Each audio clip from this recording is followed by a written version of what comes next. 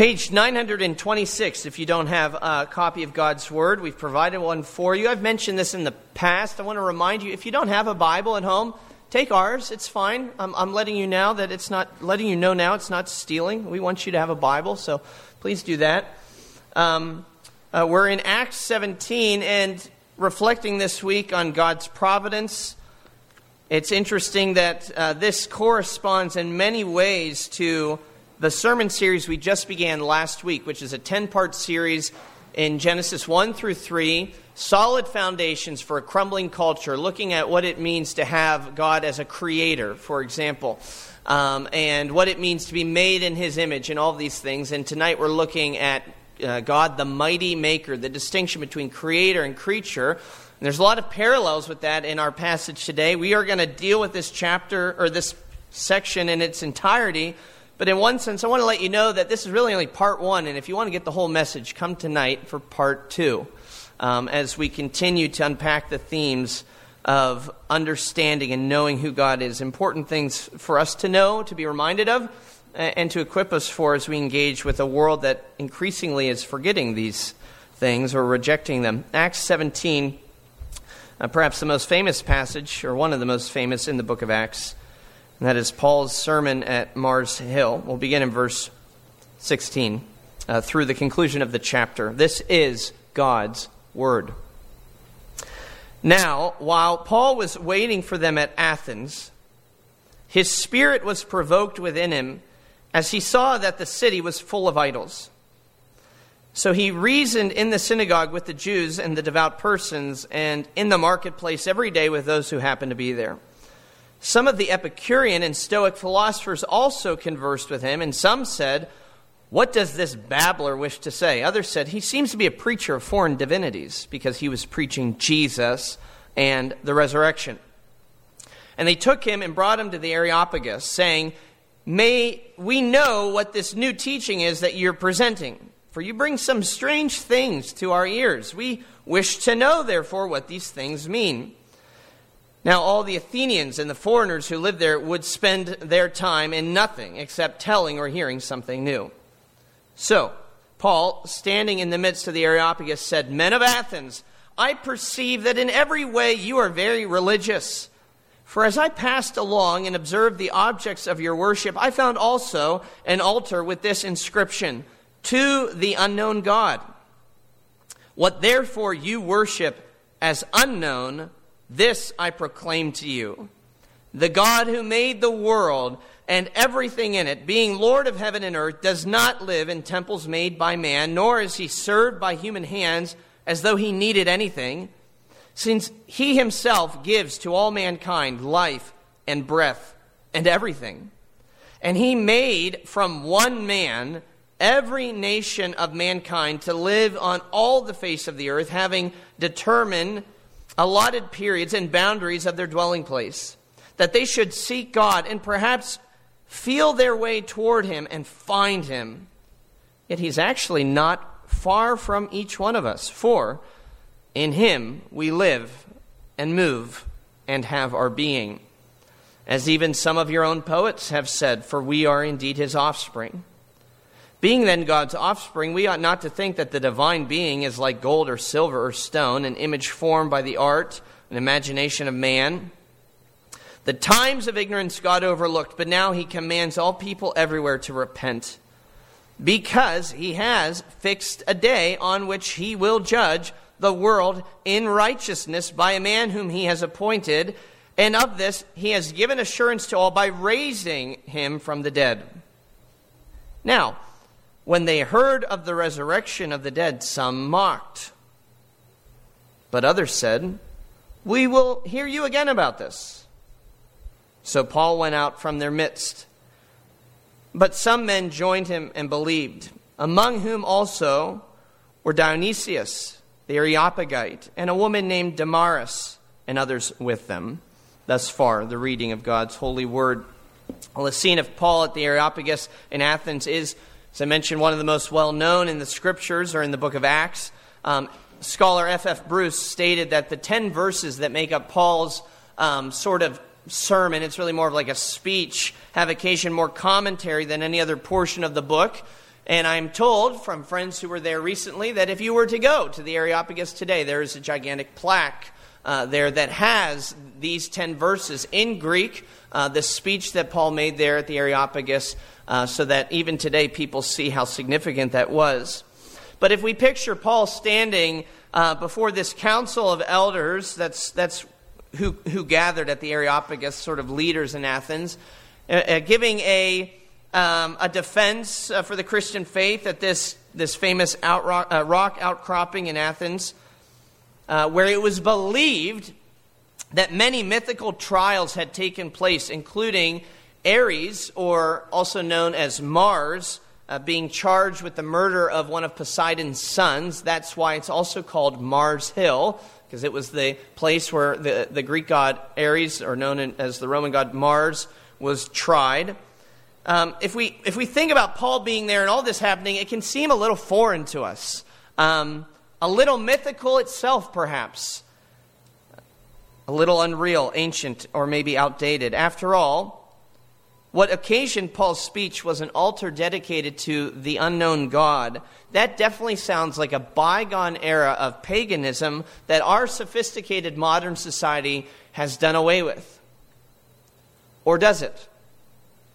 It was only in 2009 that then President-elect Barack Obama invited Episcopalian priest Gene Robinson to open his inauguration ceremony in prayer. And Robinson said later, when he was being interviewed, that he went through and he read former inauguration prayers to kind of prepare himself. And he said he was dismayed. This is an Episcopalian priest, so coming from the Anglican Church. That's what they call it in America, the Episcopalians. He said he was distressed at how exclusively Christian these prayers were. He said he was horrified, in fact, that they were aggressively Christian. And so this is how he began his prayer. O God of our many understandings. Do you know what that sounds a lot like to me? To the unknown God. So let's be clear about something. We live in a world that is just as pagan, if not more so, than the Athens of Paul's day. And so if you ever meet somebody who says they're not religious, don't believe them. Maybe you're sitting here today. You're here for one reason or another, but you think you're not religious. Well, don't be deluded. We are all religious. While Christianity as an institutionalized religion may be waning in popularity, religious practices have not. Consider some of these statistics. As recently as 2019, 25% of the American adult population claim to have no religious affiliation. They're not necessarily atheists. They're not necessarily agnostics. They would call themselves nones, N-O-N-E-S, right? They just don't have any affiliation. But of that 25%, which when you narrow the demographic just to those born after 1990, millennials, that number jumps to 40%. So 40% of millennials, 25% of the population says no religious affiliation. And yet, of that number, 46% say they talk to God. 13% say he talks back. 47% believe in the presence of spiritual energy. 40% believe in psychics. 38% believe in reincarnation. So this might not be Christian, but it's certainly not secular. This is very religious. In his book, Seculosity, David Zoll explains it like this. He says, we, as a society, we are never not, or we're seldom not in church. He says, to know what I mean by that, it requires a more expansive view of religion. For instance, as sanctuaries in Europe have emptied, folkloric beliefs have thrived. A majority of Icelanders claim to believe in hidden creatures like elves, and about a third of Australians believe in lucky charms, not the cereal, he says. Half of Sweden gives credence to mental telepathy, and according to App Store downloads, millennials in the United States are increasingly enamored of astrology. So, with that all being said, keeping that in mind, there perhaps is no better text for us to study and meditate upon as we consider what it means to engage in such a society as that we live in. No better text than Acts 17. What does it look like to speak to the rampant paganism? They might not use that word. In fact, I'm sure people would not use that word, but that's what it is.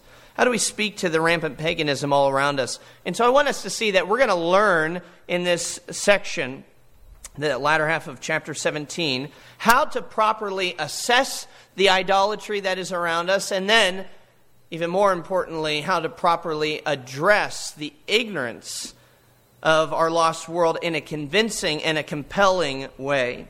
So notice with me first, Paul assesses the idolatry in Athens. That's the first thing. He assesses it. If you look at verse 16, according to Luke, it would seem like it doesn't take a whole lot to assess. What does verse 16 say? The city was full of idols. The ancients used to say that in Athens it was easier to find a god than a man. They had idols erected everywhere. The primary manifestation of idolatrous practice or philosophy was represented through these two schools of thought, the Epicureans and the Stoics. What does that mean? Who were they? Stick with me. This is relevant. The Epicureans, they followed Epicurus, and they believed that the chief goal in life was to attain maximum pleasure and minimal pain. So they were materialists. They denied that there was any sort of transcendent realm. They didn't think there was life after death, for example. So their mantra, in effect, was this: this life is all there is, so live it up. Live it up. If it feels good, do it. That's the Epicureans. Then there were the Stoics. They were determinists. They were fatalists. They were sort of panentheistic, that they did believe in God, but God was in all things. And they believed that the good life was found by situating yourself, by becoming one with this God-infused world in which you lived. You had to find your proper place in the circle of life, so to speak. So, do either of these sound familiar? Well, of course they should. Epicureans, whose slogan was, if it feels good, do it, they are alive and well in the self-actualizing, self-authorizing, expressive individualism society that we live in, this society of secularism, humanist secularists. YOLO. You only live once. The kids know that one, right? YOLO. You older folks, take a note. YOLO. You only live once. That is a creed that comes straight from the Epicurean way of thinking. Now, Stoics, all about becoming one with the world, they're found through New Age practices that infiltrate almost every area of our society. You find it in the yoga class offered at your local YMCA. Do you remember what the C stood for? Or holistic health crazes that have taken over Instagram. Even the way that people say that you should declutter your home. Now, am I saying there's anything wrong with being healthy, with doing stretches, with having a good diet, or organizing your home? Is style a bad thing? No, of course not. It's about the way these things are dressed up and packaged to us, and they're packaged to us as though this is what will give your life meaning. This is what will give you that peace you are after. People say, or at least one person famously said, that even organizing your home, it will spark joy. That's a slogan, not of secularism, but of a religion, right? This idea that this will give me what I need to be happy. And so our secular world, while it's rejected anything that is sacred, hasn't actually gotten rid of religion. Rather, it's just sacralized the secular. Now it worships the secular. And the scary thing is that can become so pervasive that we don't even recognize it half the time.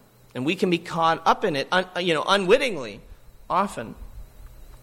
One wonders if Athens was in the back of Paul's mind as he penned the opening of Romans. Turn there with me, Romans chapter 1. And we're going to look in more depth to this tonight in part 2.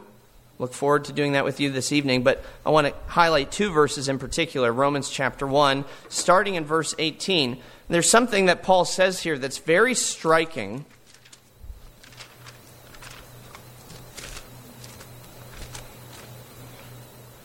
Paul says that while people by nature suppress the truth about the God of the Bible, the only true God, there is something that they cannot suppress. and that is the need to worship. So look at Romans 1 and verse 18. For the wrath of God is revealed from heaven against all ungodliness and unrighteousness of men, who by their unrighteousness suppress the truth. And then we skip to verse 25, and it says, these people have exchanged the truth about God for a lie, and they've worshipped the creature, worshipped and served the creature, rather than the Creator, who is blessed forever. Paul says that while we can try to suppress the truth about God, we can never completely silence Him. We can try to suppress Him. We can try to hold Him down, but we can't silence Him. He's still there. As the maker of all, He's always there. And as creatures made in His image, He's always on our conscience. Nothing we can do ever completely will soothe the conscience that feels the guilt of denying the most real thing in the world. Did you hear that? There's nothing that you can do that will soothe the guilty conscience, guilty for knowing it is denying the most real thing in the universe, namely God Himself. Nothing we do will soothe the conscience that's guilty of hating the most lovely thing in the universe. This is what Calvin says about the natural man and his institutes. Quote, "It is moreover to be observed that though they struggle with their own convictions and would fain not only banish God from their minds, but banish Him from heaven also, their stupefaction is never so complete as to secure them from being dragged before the divine tribunal." Translation. That you can never ignore God to such an extent that you don't feel guilty in life. That you don't know that you're doing something that's cosmically wrong.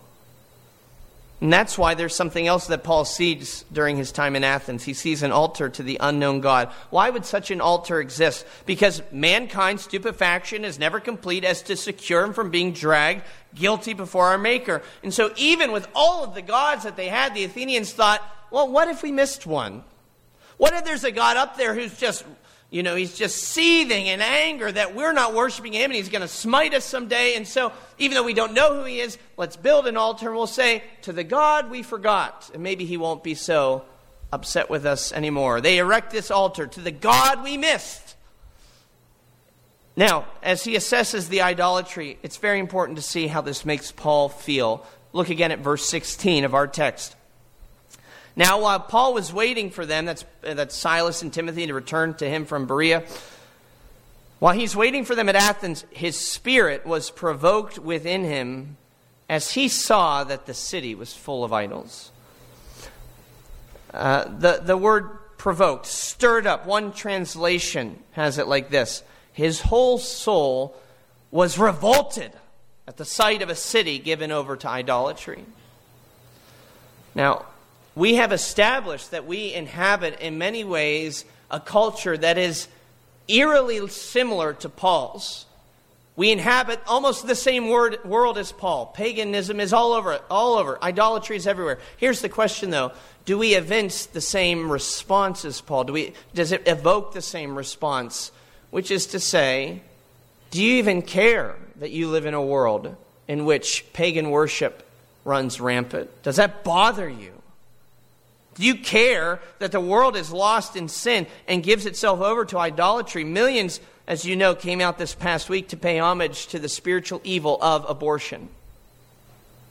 Let's just be honest about that. Let's not dress it up. That is idol worship.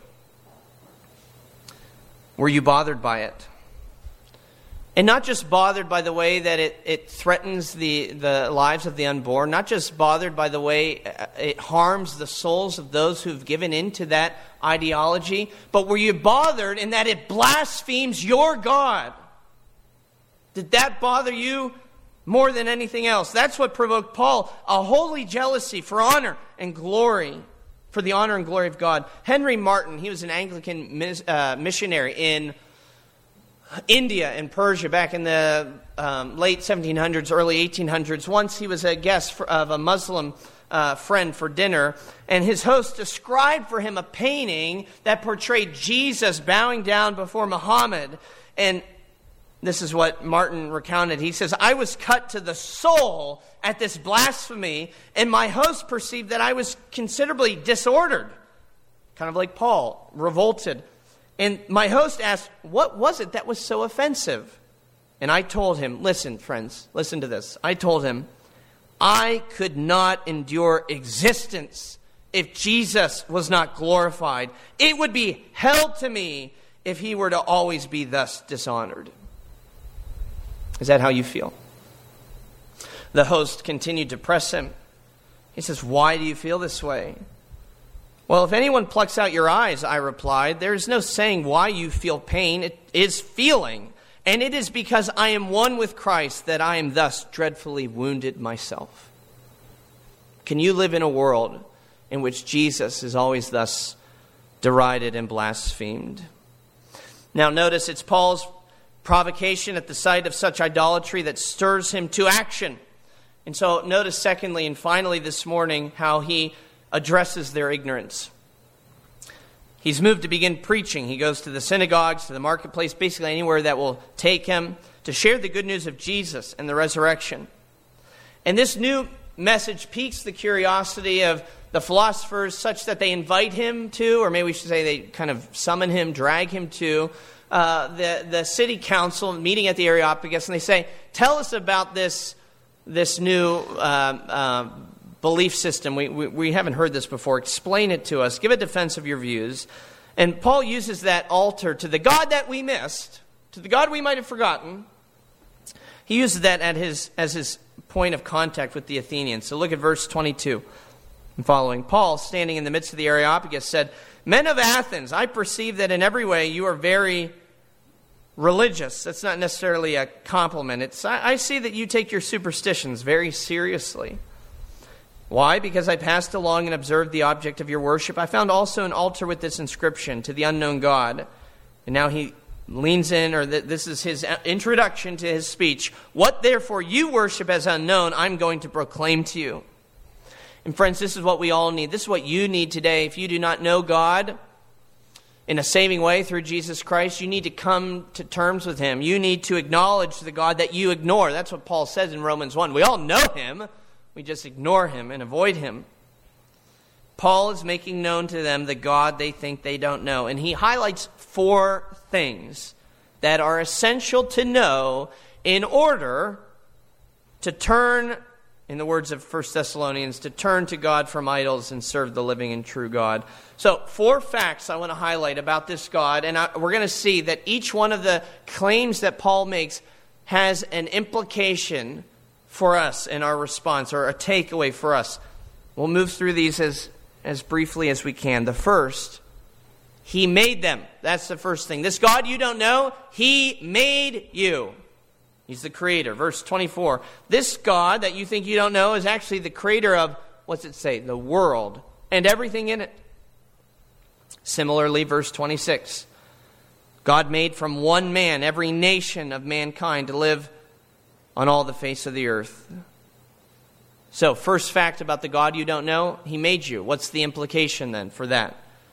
Well, because he created me, I can't contain him.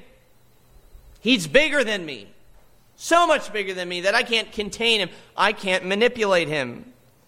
Paul says he's the Lord of heaven and earth, and he does not live in temples made by man. And so we start here, Paul starts here, because a proper view of God will always maximize God and minimize us. To say that the real God is outside of this world, that cut the Stoic philosophers and their view of pantheism down to size. He's not in this world. You can't manipulate him. He isn't in matter. He made matter. You can't tap into him in that way by becoming one with the world. You know, even major sects of so-called Christianity have bought into this ideology and have lost the distinction of God being the creator. Think of Pastor Norman Vincent Peale and his famous book, The Power of Positive Thinking, still a bestseller decades later. Here's a quote. When you expect the best, you release a magnetic force in your mind, which by the law of attraction tends to bring the best to you. No, it doesn't work that way. It does not work that way. Verse 26, Paul says, it is God, not man or man's positive thinking, who has determined allotted periods and the boundaries of man's dwelling place.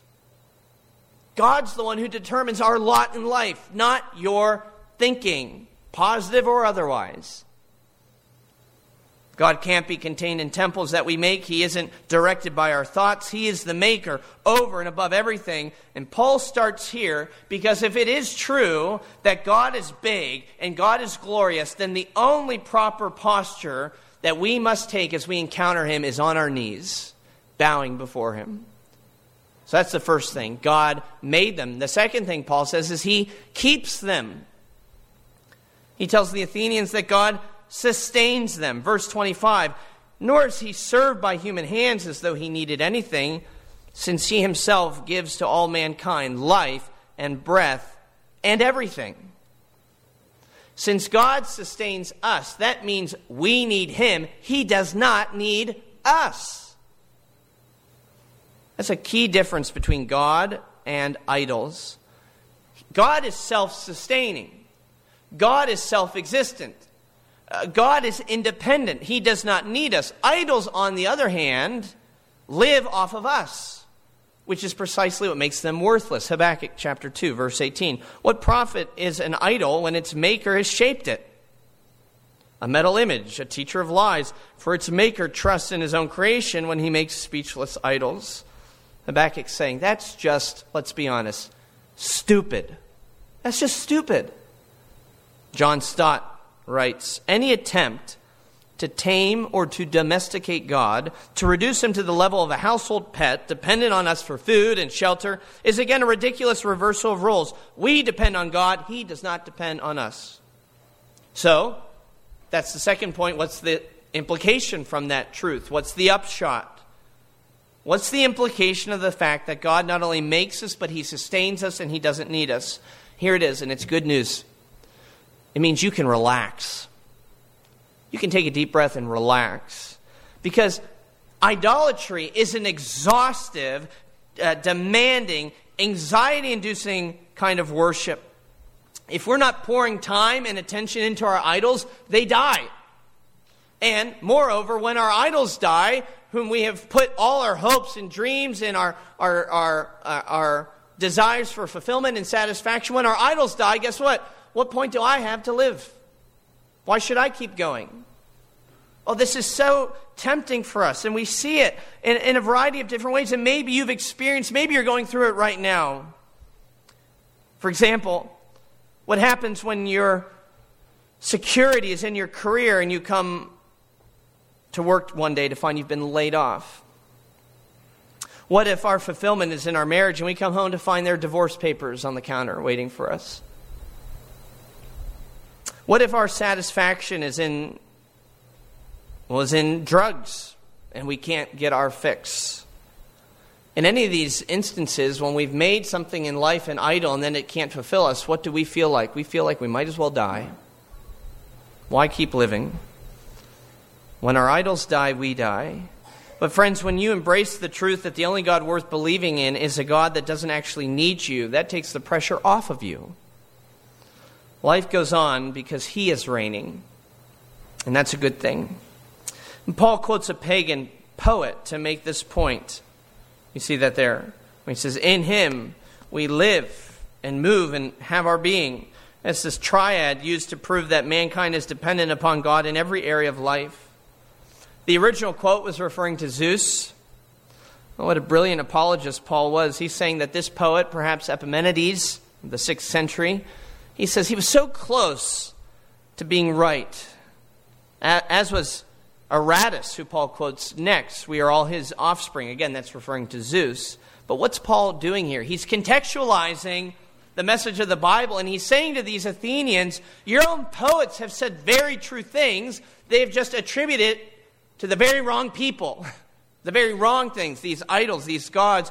But the reason that they can say such things is because God is very knowable. There is no reason for you to say there's an unknown God. In fact, almost by reason you have come to find him. You've come so close to reaching out and to grasping him. He is not far off, verse 27 says. He's sustaining all of life. You can't escape him, and you can know him. We might call what Paul is doing here pre-evangelism. While earlier he'd been preaching of Jesus and the resurrection, here he's less explicit. He's tilling the soil of the hearts of these people to receive the gospel message, God's truth. This unknown God has made them, he keeps them. And then there's a third thing he says. This is really profound. He says he's made you, he keeps you, and he wants you. Wow, look at verse 30. The times of ignorance God overlooked, but now he commands all people everywhere to repent. This is astounding. Think about this for 5 seconds, what God is saying here. Greece, but Athens in particular, known the world over for centuries and centuries for their pagan worship, and yet this God who had been daily defiled and blasphemed and mocked through that pagan worship now says to them, I don't want retribution. I want repentance. I want you to come back to me. I want you to come back to your Maker. I want you to come back to your Sustainer.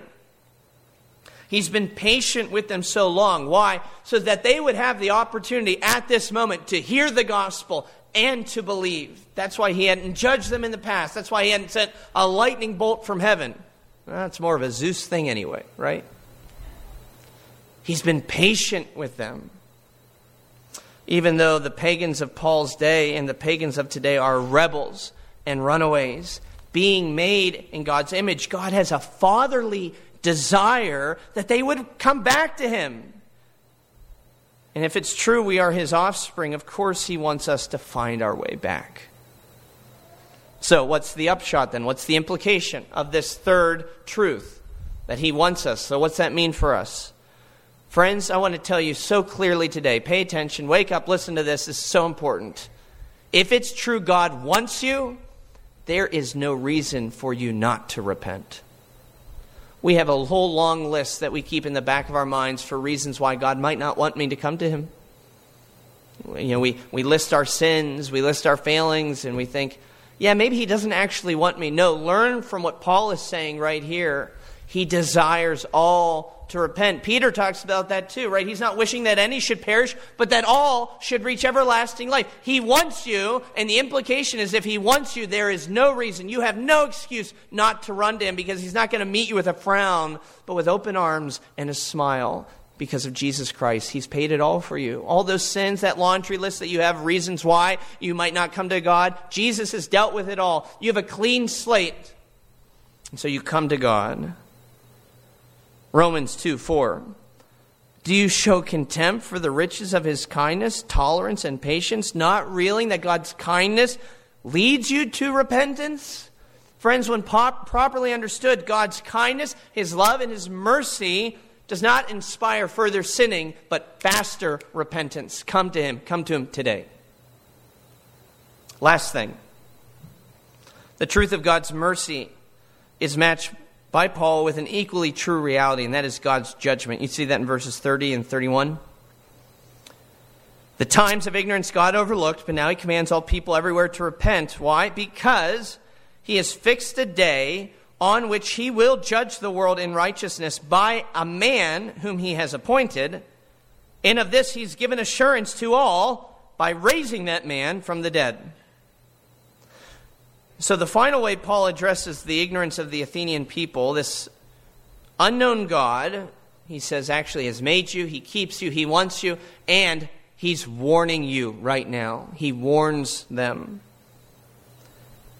He warns them that while he has been patient, his patience will not last forever. Judgment is coming. And how do we know that judgment is coming? Easter Sunday tells us judgment is coming. Easter puts the world on notice. That's what Paul says. He's assured us of this judgment by raising Jesus from the dead. What's the connection there? How does Easter assure us of a judgment day? Well, in two ways, at least. For one, it assures us that the judge is alive and well. Did you notice what Paul says? The times of ignorance, or verse 31, he says, he has fixed a day on which he will judge the world in righteousness by a man he has appointed. Who is that man? Jesus tells us himself in John 5 that God has given me authority to execute judgment because I am the Son of Man. Okay? Well, that authority is not going to do a whole lot of good if he's in a grave, decaying, if he's dead. But since the judge was raised on Easter Day, Judgment Day will come. That's one way Easter puts the world on notice. But there's a second thing. And the second thing is that Easter itself is a picture of judgment, or of Judgment Day even. What happens at Easter? Why is Jesus raised? Because God has judged him. He has judged his Son to be righteous. And being righteous, he's not deserving of the penalty of death, or the penalty of sin, which is death. No, this perfect one, this righteous one, he does not belong in the grave. And so the resurrection is God's judgment upon, or we could say his vindication of, the ministry, the life, the perfections of his Son. And so in the end, friends, God will judge you either by raising you from the grave or leaving you to rot there in the pains of hell forever. You are raised through the righteousness of Christ, which is applied to you by faith, or you are left in the grave because of your rejection of the righteousness of Christ. He's warning you of this now. So, what's the upshot? What's the implication? Since God is warning you, what does that mean? Brothers and sisters, very soberly I tell you today, it means you have a decision to make right now. Right now. Because judgment is coming.